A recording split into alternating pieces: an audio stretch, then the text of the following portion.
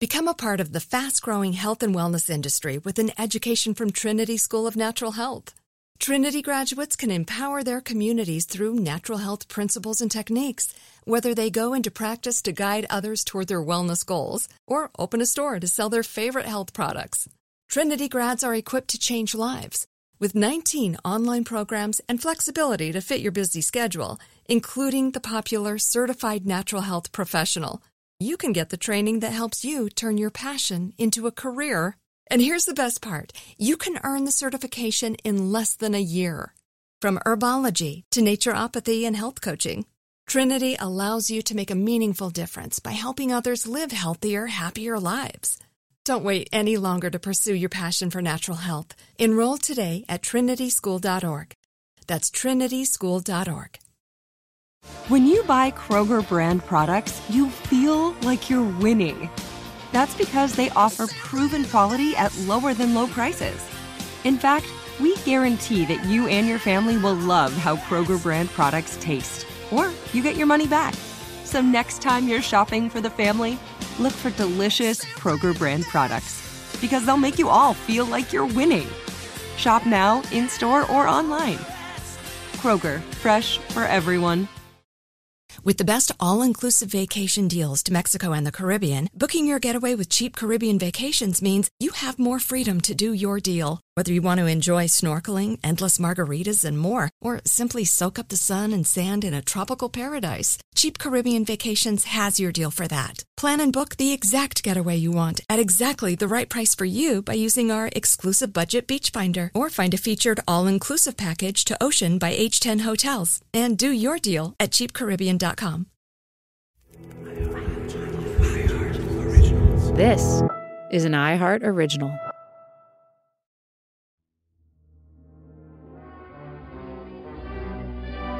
When you watch a movie or a show on TV, whether you realize it or not, one of the first things you do is try to sort out who's the good guy and who's the villain.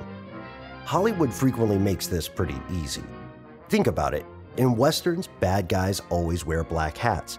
In spy movies, they wear Nehru jackets and, monocles. Or, Nazi uniforms. Papers, Fraulein. We like our good and our bad predetermined, pre-cooked, like a microwave dinner. Tell me who to root for, tell me who to hate, and do it quickly, we say, because I'm in a hurry. Yeah, but that same simplicity, comforting as it might be, prevents us from truly understanding reality. And real-world events, just like real-world people, are much more complicated than what we see on the big screen. Or, for that matter, what we hear on a podcast. Alex, I'm drawn to stories where the lines separating good and evil just aren't so clear, where there are no absolute good guys. Yeah. I mean, kids these days are calling it moral ambiguity, Ben. There it is. Our protagonist, Marine Corps Major General Smedley Butler, he's like that. He's got a lot of these blurred lines. We met him in the last episode giving a speech to homeless vets in a muddy Hooverville. Now he's at home, miserable, bitter, and over the hill. I ought to sock you one for that, but look at me. You're not wrong. So that's Smedley. Hi. And this show is about how he ended up being one of the most important and most forgotten whistleblowers in the history of this country.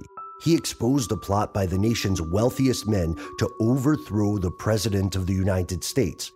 But Smedley has a torrid backstory too. It's one that reminds us that there are no true good guys, at least not like in the movies. Wait, what do you mean I'm not a good guy? I'm one of the great gravelly-voiced American heroes, damn it. Defender and disseminator of democracy from sea to sucking face rabble-rousing shining sea. From iHeart Originals and School of Humans, this is Let's Start a Coup. I'm Ben Bolin. I'm Alex French. To bring you this story, we've done all the research, read the books, interviewed historians. But still, there are some big gaps in the historical record, and we'll never know exactly what happened. So in those gaps, we've had some fun. If it's so fun, how come I'm not laughing? This is episode 2, A Man Most Méchant.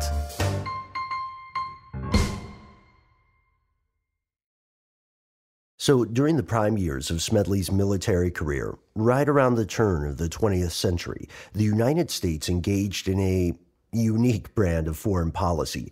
I guarantee you snooze through this part of high school history if your teacher mentioned it at all. Yeah, it's referred to as dollar diplomacy. In short, instead of expanding the empire by invading with military might, the U.S. used money as its primary weapon, taking control of a country's finances and forcing them to do what benefited America. It was supposed to be bloodless, but people always died. We have a friend named Jonathan Katz. Not too long ago, he wrote a fascinating book about Smedley Butler and the making of the American empire called Gangsters of Capitalism. You still need some bullets in order for this to work. Because if you just try to do things with informal control, like there will be people who can use their connections within the country to establish more direct control over their own economy and government. So you need the threat of violence, and often you need actual violence in order to see this through. And Butler did that. Hey, listen. Violence is just part of the gig. That's what it takes to be the second most decorated Marine in the history of the Corps. I got more medals than the Federal Reserve. Almost died from malaria. Nearly drowned in Subic Bay. Got shot in the face. You did? Yeah, well, not in the face, but a thigh wound ain't nothing to sneeze at. I couldn't can for a week. Yeah, that sounds tough. Yeah, but it was all for Uncle Sam. You see, when you sign up to serve America, you serve America by adhering to the chain of command. Well, we're going to find out soon enough what comes from that kind of logic, Smedley. All right, I can take it. Make with the flashback. Smedley's journey to gangsterism started in Philadelphia, but not just in any neighborhood. He's from Westchester, the ritziest, waspiest part of Philly, a child of extreme privilege. Smedley, put down thine lollipop. Mama, you'll get this lolly from my cold, dead hand. His mom was from a wealthy family. His dad, an attorney by trade, serves like 15 terms in Congress. Smedley went to a very exclusive private school called Haverford. He grew up a devout Quaker, and they're supposed to be pacifists. Right, but when he's 16, the Spanish-American War captivates him. He's too young to enlist, so Smedley lies about his age and joins the Marine Corps. But, like you said, Alex, Smedley is rich and connected, so being underage and inexperienced doesn't really matter. Yeah, he goes into the Corps as a second lieutenant, an officer. Youngest officer at the time, and according to my own internal polling, the third most adorable. So Smedley comes of age just as America began building its overseas empires, and he skyrockets through the ranks of the Marines. With the Marines, Smedley spilled blood in China, Nicaragua, Panama, Haiti, Mexico, the Philippines, Honduras. Often so American steel or oil or fruit companies could do business, safe from those pesky indigenous people. You know, he's sounding less and less adorable, Alex. Sure is. Smedley set up client militias to suppress opponents of American foreign policy. He was the blunt instrument of American imperialism. His work was animated by a jaw-dropping racism and white supremacy. We'll get into all of that, but saying that he was a product of the age doesn't exactly explain away his views. Hey, I just served my country. It's not like the country can be racist. Yes, it can. Oh, really? Uh-huh. Uh-oh. What Smedley did in Haiti was horrific. Jonathan Katz worked in Haiti as a correspondent for the Associated Press. That's how he found out about this story. He first came across Smedley's name while digging into the American occupation of Haiti, which stretched from 1915 all the way to 1934. Haiti is an independent country. It had been independent since 1804, the only country in the modern world to be founded by a revolt by enslaved people. It's one of the most remarkable stories and one of the most remarkable countries in the world, just in terms of that history. In 1910, dollar diplomacy forced Haiti to start accepting U.S. financial control. The key American player here is a guy named Roger Farnham, one of history's great villains. He simultaneously served as VP of National City Bank of New York and the National Bank of Haiti, and the president of Haiti's National Railway.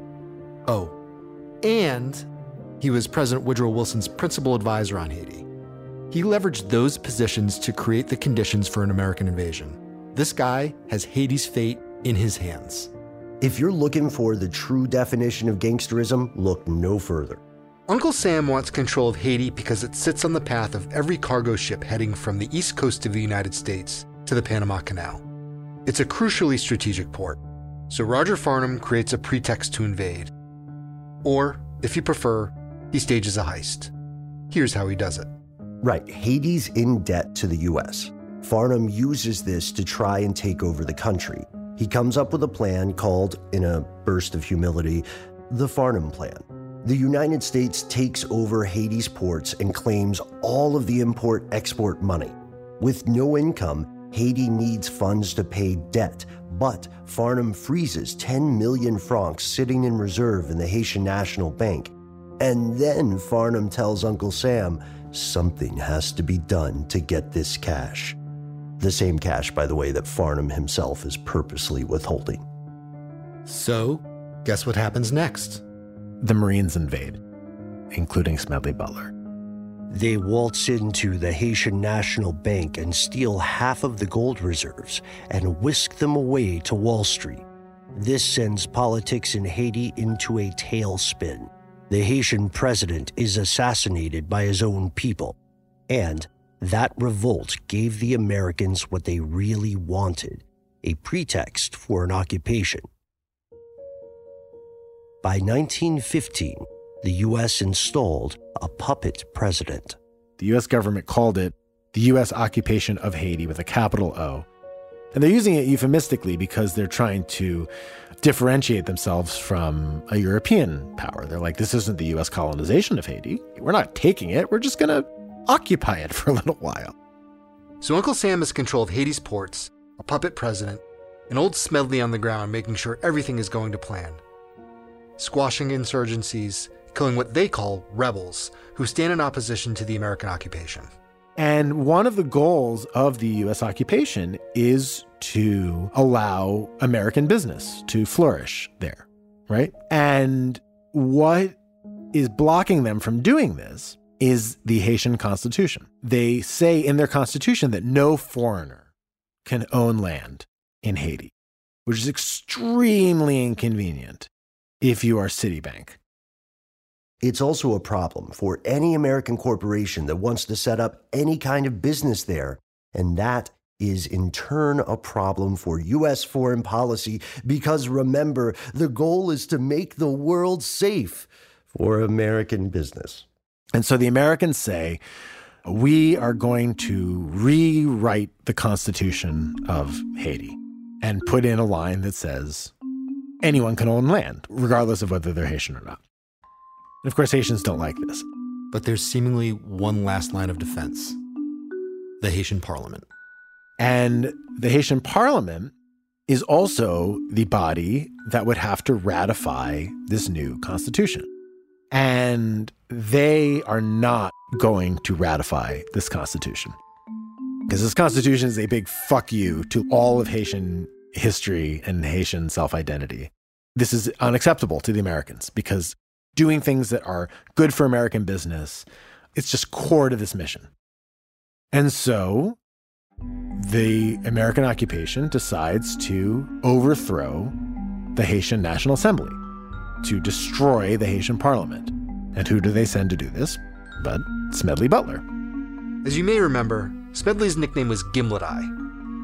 Not in reference to the cocktail, of course, but because of his piercing gaze. Although I also like the cocktail. And Smedley wrote all about this in his book, Old Gimlet Eye. Yes, in my book I recounted how the Haitians did everything they could think of to block the new American version of their constitution. So we needed the Haitian president to help us get rid of the pesky parliament, and we thought that would be easy since the Americans installed him in power in the first place. Well, the coward got cold feet and hid in his office. When Smedley found him, the president said he'd only dissolve the assembly if his 5 other cabinet members signed the order.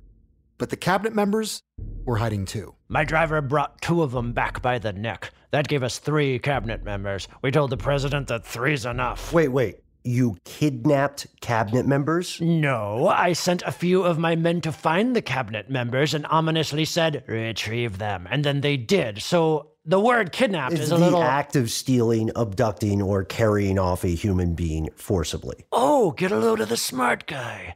You may have a dictionary, smart guy, but I've got a rolled-up dictionary. Jesus Christ. That'll learn ya. You're not making a great case for your diplomatic skills, man. I did what needed to be done for the country. What's everybody's problem? After getting the president and his cabinet to sign the order to dissolve the National Assembly, Smedley goes to the assembly with 50 armed soldiers. They're armed, they load their rifles, and he says, I have an order from the president, which we wrote, disband this assembly. And the head of the assembly, a guy named Stenio Vincent, says, no. And then Butler says, please? Yeah, I was real polite with it, just like that. I said, please? And then the gendarmes cock their rifles, and Vincent realizes that, like, he and the other members of the parliament could very well end up dying at their desks. And so they agreed to disband it, and the Haitian parliament stays disbanded for 12 years. Butler orders all records of this destroyed. He gathers newspaper editors in Port-au-Prince and tells them not to print any details of this happening. So maybe this little incident brought me some unwanted attention and criticism. Sure, I wound up answering questions before a congressional committee. They hammered me with, under whose authority did you order the president of Haiti to dissolve the National Assembly? And I said, I can't remember everything that happens to me all day. I drink a lot of gimlets.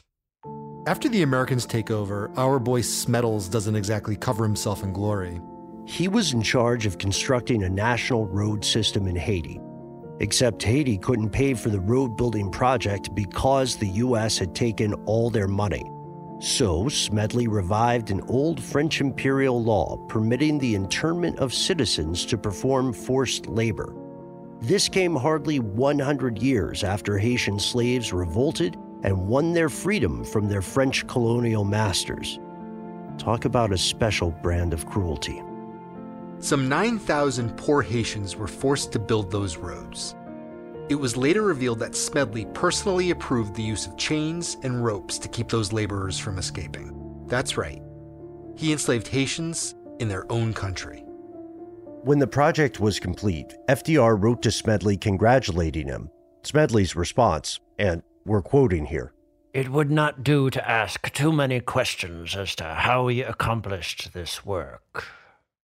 To this day, in Haiti, Jonathan Katz tells us, Smedley is remembered as among the most méchant, the most evil, the most corrupt of all the Americans. which they clearly have a point. Smedley Butler led a violent takeover of another country, not once, not twice. He did it over and over again, using military might to pave the way for American business across the planet. And he was celebrated for this back home, sort of like an early 20th century Captain America. Experienced coup leader, could have been at the top of his resume. After the break, is coup leadership a perishable skill? And some really, really rich guys go shopping for the right man to lead their insurrection.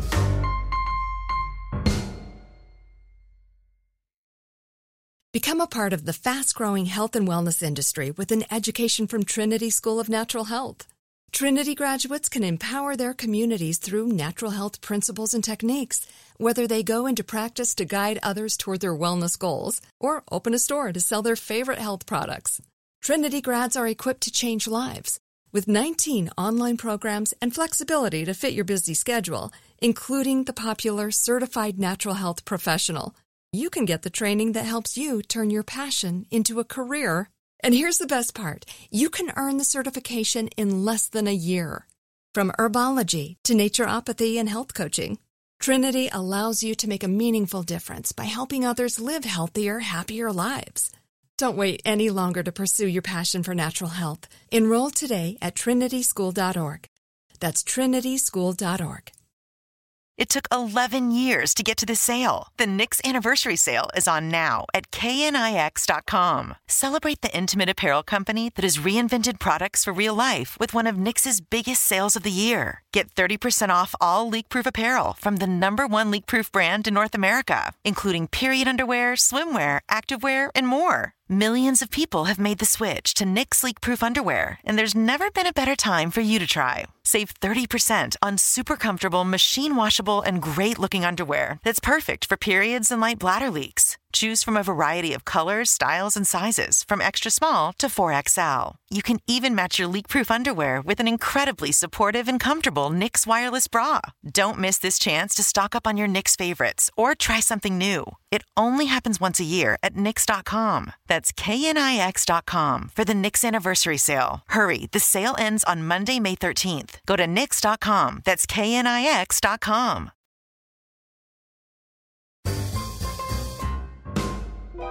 I want you to close your eyes. Imagine we're back in the dark, smoky room. You mean that impossible to get into club where the world order is charted? The one from episode 1? Yeah, nailed it. Indeed, that exact dark, smoky room. We're back in the summer of 1933. The Great Depression lingers on, but the New Deal is quickly reshaping America, offering almost instantaneous relief to throngs of unemployed workers. Relief? What is this bullshit? I'm paying 63% income tax. Or you know I would be if I didn't send all my loot to Switzerland. Oh, look, our anonymous evil plutocrats have returned. All these industrial regulations he wants to enforce? He wants to regulate child labor and wages. How dare he? I say let the children run free in our sweatshops. The New Deal is a massive redistribution of wealth from the rich, who are taxed heavily, to the poor and unemployed. Of course, there are cries that Roosevelt is a socialist. Worse, a traitor to his class. Anyone who's vying for a 30-hour work week simply must be a communist. The New Deal meant that the old laissez-faire ways of not regulating business were over. Before, during the darkest days of the Depression, FDR's predecessor, Herbert Hoover, wouldn't even intervene to halt foreclosures. Yeah, like, why would I? But allowing the free market to rage uncontrolled wrought nothing productive. The New Deal broke with that tradition, so some very powerful people start to line up against the president, like William Randolph Hearst, media mogul. In the smoky room, we know him as Uncle Randy. Yes, I hear Uncle Randy has an exact replica of the smoky room built into his Park Avenue place so he can machinate in the comfort of his own home. Our legal department requires me to say that's probably almost definitely not true. Hearst actually did back Roosevelt in the beginning, but when he turned against the president, he went all out. Here's Hearst railing against the New Deal.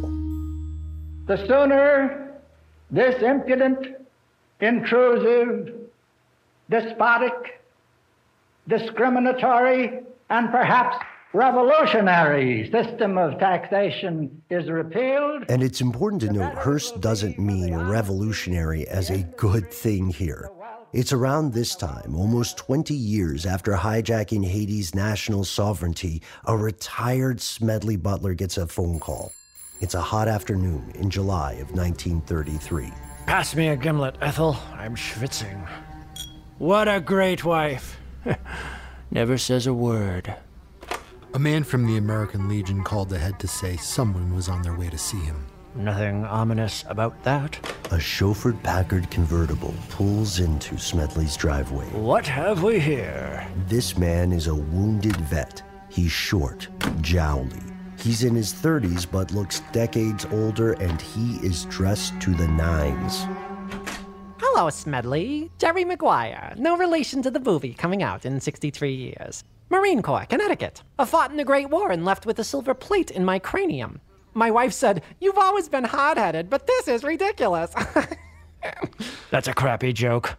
But come on in, Marine. They head back to Smedley's office. Maguire does the talking. Here's the deal, Smedley. Me and a couple pals need your leadership. Your... what's the word? Gravitas. We want to send you to the American Legion convention in Chicago this September. Remember, like you said earlier, Alex, the American Legion is a massive veterans organization. But not just the sort of organization that, sits around in clubhouses or sponsors little league teams. No. These were the guys who tried to get Benito Mussolini to come speak at their conferences. The Legion is frequently used by big business to violently bust up labor union demonstrations. What was that? What'd he say? Nothing at all. So here's the proposal, Major General. You'll march at the head of a delegation. Once you get on the convention floor, the boys in your group will stage a protest demanding that the current leadership at the Legion step aside. In other words, a mini coup. But it feels like a soft ask. And it also warrants mentioning that the President of the United States planned on attending and speaking at that Legion convention. Smedley thought this is all an oddball request, and cared one bit for the way big business put veterans out on the street as union busters. So he shuts McGuire down. No, I don't want to be involved. No, I have no plans to go to the convention. And no, I wasn't even invited. Which is fine, because I didn't want to go anyway. That's that shithead Roosevelt what did that to you. The nerve he has, keeping you off the list. You helped him get elected. But it's okay. There's a workaround. You'll march in with the Hawaii delegation. Come on, everybody likes Hawaii. So all of this seemed very strange to Smedley. He couldn't, for the life of him, figure out what this guy truly wanted. Smedley said no. Don't speak for me. I'll say no in my own fashion. No, thank you. McGuire finds his way to the exit. Goodbye. But a few days later, McGuire's back. Hello? I said no, thank you. Okay, forget the whole idea. Here's a better plan. You'll take a special train to Chicago with a couple hundred vets. During the convention, the boys will cause a ruckus. You'll be called to the stage and deliver this speech to save the day. That sound more fun? As he's saying this, McGuire pulls a couple typewritten pages out of his jacket. It's all about paying veterans their long-desired $2 billion bonus debt, and the speech specifically proposes paying these veterans in gold. $2 billion in gold solves a lot of problems. Oh yeah, it's a heck of a carrot.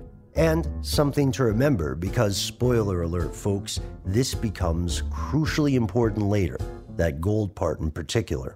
But Smedley thinks this is all a little fishy. For example, the whole problem with Jerry's idea of rolling in with a couple hundred veterans is there aren't many vets who can afford a train ride, let alone 5 days in Chicago. That may seem foreign to you, McGuire, what with your sharp clothes and chauffeured car. Or maybe it just didn't occur to you because of that plate in your head. My wife said you've always been hard. You said that one already.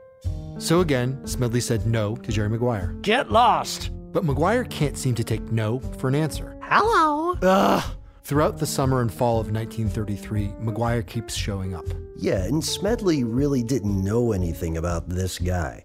Didn't understand his true objectives. It seemed like maybe he was working for someone else. Like there was someone behind the curtain pulling the strings. So he starts asking some more questions. Who are you? Who do you work for? Did you know Mae West is 40? Doesn't she look great for 40? Answer the questions. He learns that McGuire is a $100 a week bond salesman, working for a guy named Grayson Murphy. For now, all you really need to know is that Murphy is a spy turned investment banker, and he is McGuire's boss. McGuire says Murphy wants to replace the group of financiers who run the American Legion with new leadership, and Smedley is the guy to do the job. Grayson Murphy also wants to see the vets get their bonus so they can refill the Legion coffers and Murphy can recover his loot. And if you haven't noticed, Alex, that's like the third different yet weirdly vague explanation McGuire is giving to Smedley. But there's a thread running through all of these propositions, getting Smedley Butler motivated to lead and getting him in front of a convention hall packed with Legionnaires. Fast forward a couple of months to September of 1933. Smedley's in Newark, New Jersey, addressing a reunion of the National Guard's 29th Division. McGuire shows up again, at Smedley's hotel room. Stalker alert. Yeah, get out of here, creep. No, Smedley, not at all. Just want to know if you've made arrangements to be at the Legion convention in Chicago. And Smedley gets all pissed off because this again. Buzz off. Once and for all, I'm not going. This is where it gets weird. McGuire pulls a wad of cash from his pocket and he starts tossing $1,000 bills on the mattress, one after the next. I counted 18 of those, McGuire, so that's somewhere on the order of lots of money. I don't know from math, but I know you're not the one pulling the strings, so make with the boss man. Finally, Smedley gets what he wants, a meet with the people in charge. About a week later, he goes to the train station by his house and picks up a New York City banker named Robert Sterling Clark. Clark! Smedders, how nice to see you again. Turns out these two go way back. More than 30 years ago, Smedley and Clark served together in China during the Boxer Rebellion. Clark inherited a mess of cash, like $30 million, from the Singer Sewing Machine Company. As we say in our family, put that in your sewing machine and stitch it. The other Marines called Clark the Millionaire Lieutenant, and Smedley never took him very seriously. But now... Did you read the speech my good friend McGuire left for you? The one about paying the veterans their bonus in gold? Sure did. I'd give it 2 giblets. And I'd give it 3 bobbins. So we agree. It's a hell of a good speech. Well, it better be. It cost a lot of money. This speech, it seems, has been lost to history. Oh, there goes my money.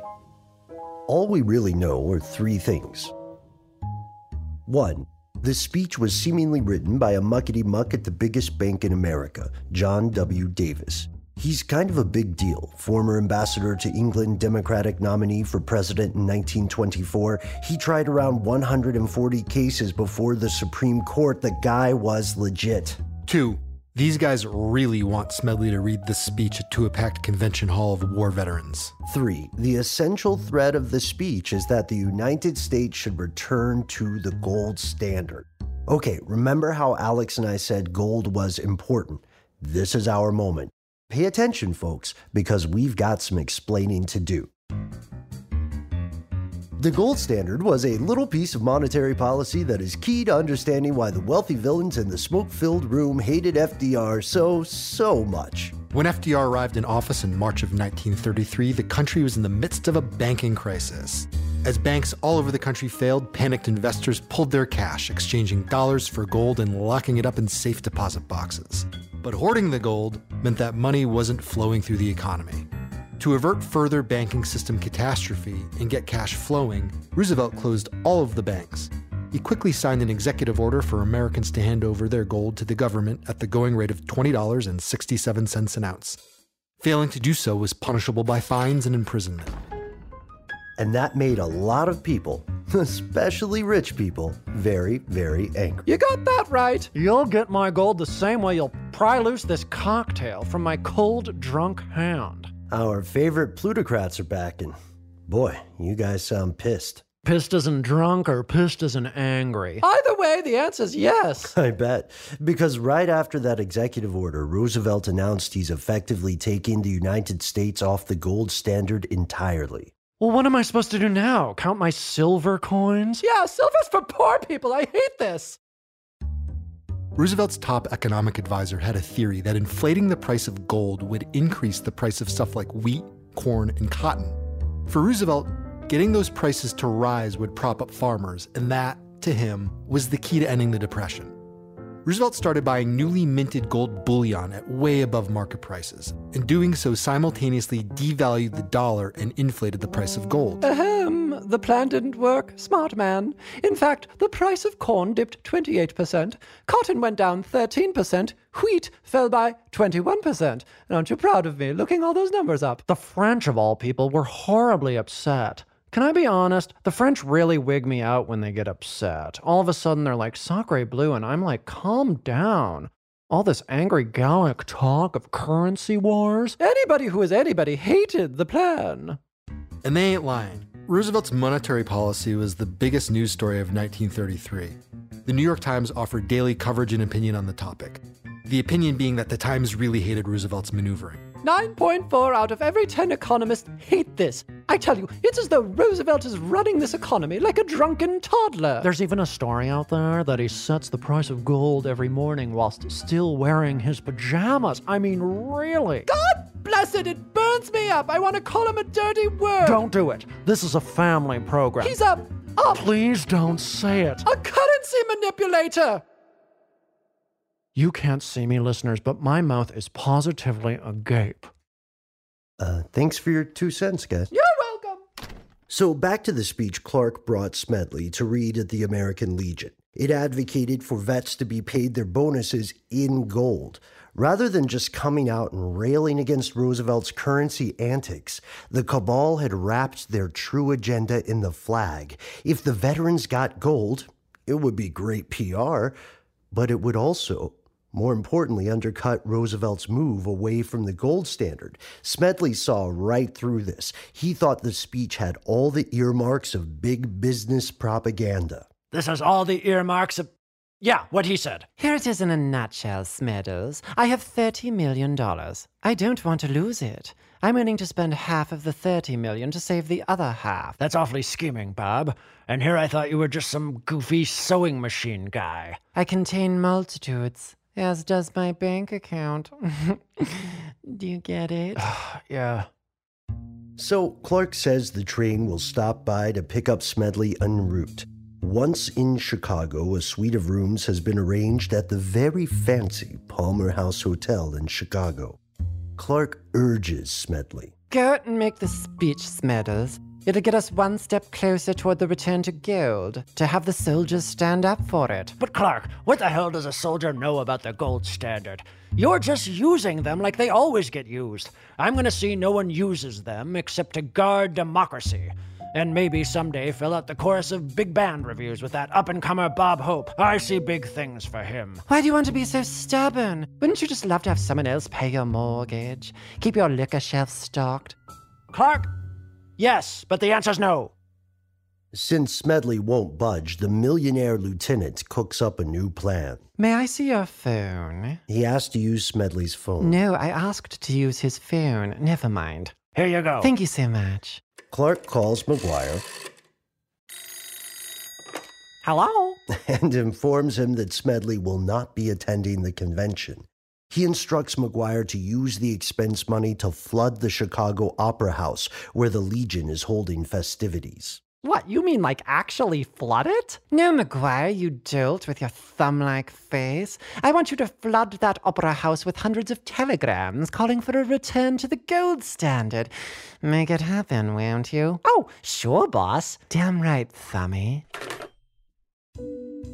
A month later, the American Legion holds its 15th annual convention in Chicago. According to the Chicago Tribune, some 300,000 happy and hilarious war veterans and their relatives were in town. That's about 50,000 more veterans than there are active soldiers in the standing U.S. military at the time. Right? Think about it. If a coup does occur, the U.S. government will be dangerously outnumbered.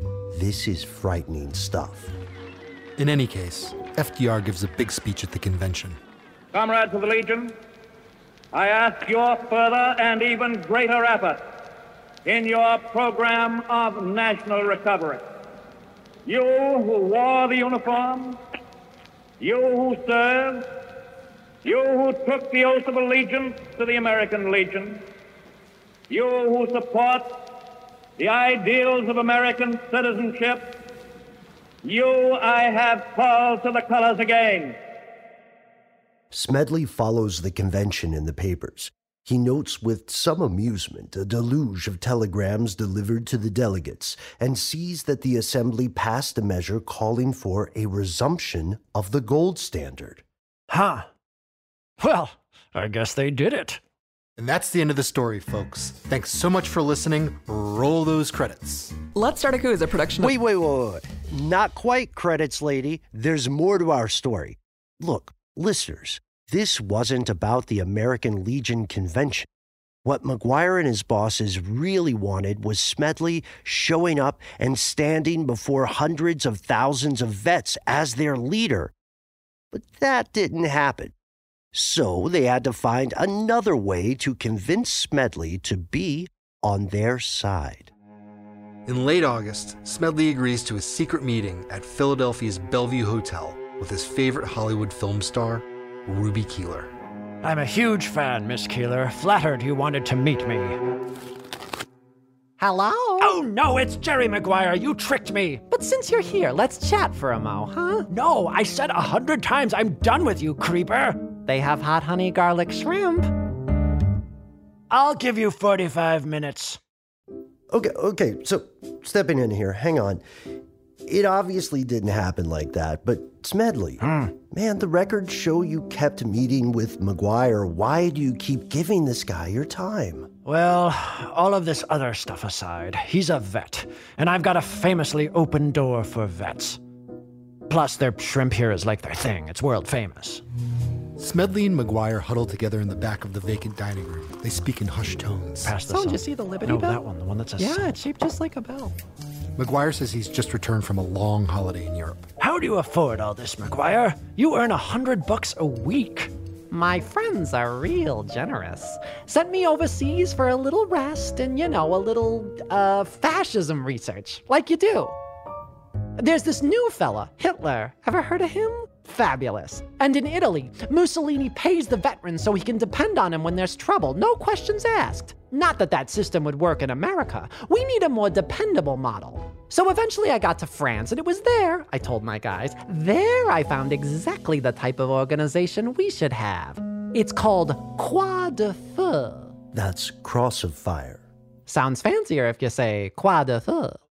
Agreed. That's the name of a French vets group with around 150,000 members. They wear suits and armbands, the whole nine. Their politics are far right of far right. So, you want to bring this Cross of Fire concept to our boys in the U.S.? Just out of curiosity, while we wait for the shrimp, what would you and your friends do with this thing if you got it up and running? They'll support the president, of course. Smedley can't believe his ears. Huh?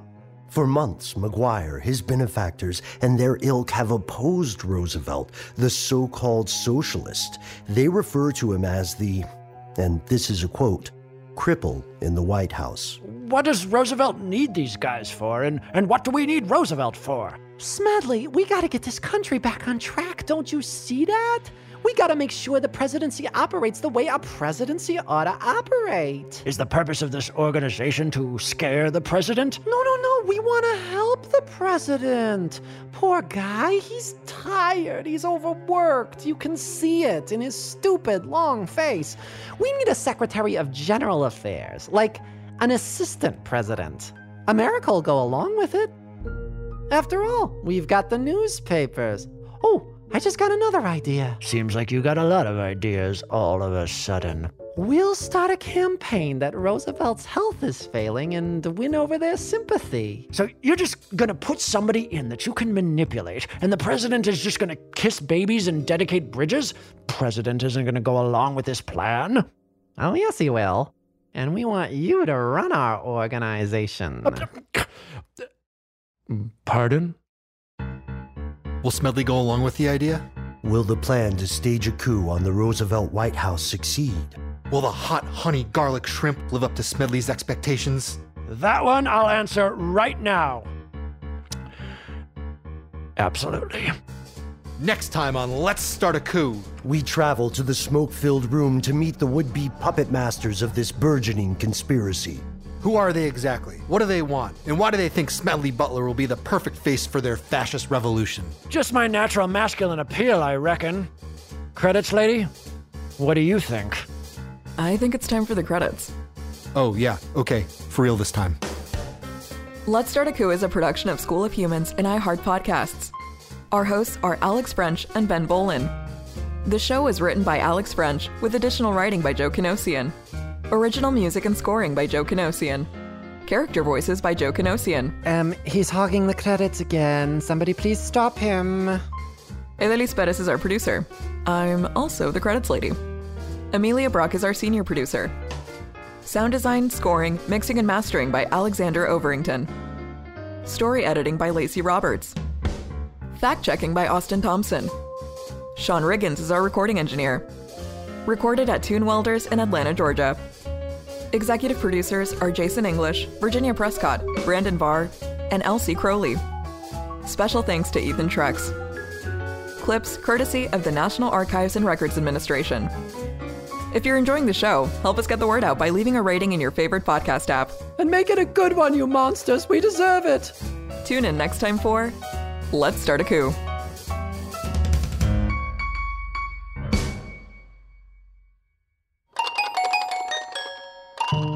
School of Humans. Become a part of the fast-growing health and wellness industry with an education from Trinity School of Natural Health. Trinity graduates can empower their communities through natural health principles and techniques, whether they go into practice to guide others toward their wellness goals or open a store to sell their favorite health products. Trinity grads are equipped to change lives. With 19 online programs and flexibility to fit your busy schedule, including the popular Certified Natural Health Professional, you can get the training that helps you turn your passion into a career. And here's the best part. You can earn the certification in less than a year.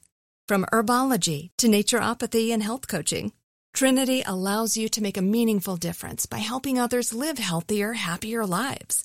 Don't wait any longer to pursue your passion for natural health. Enroll today at trinityschool.org. That's trinityschool.org.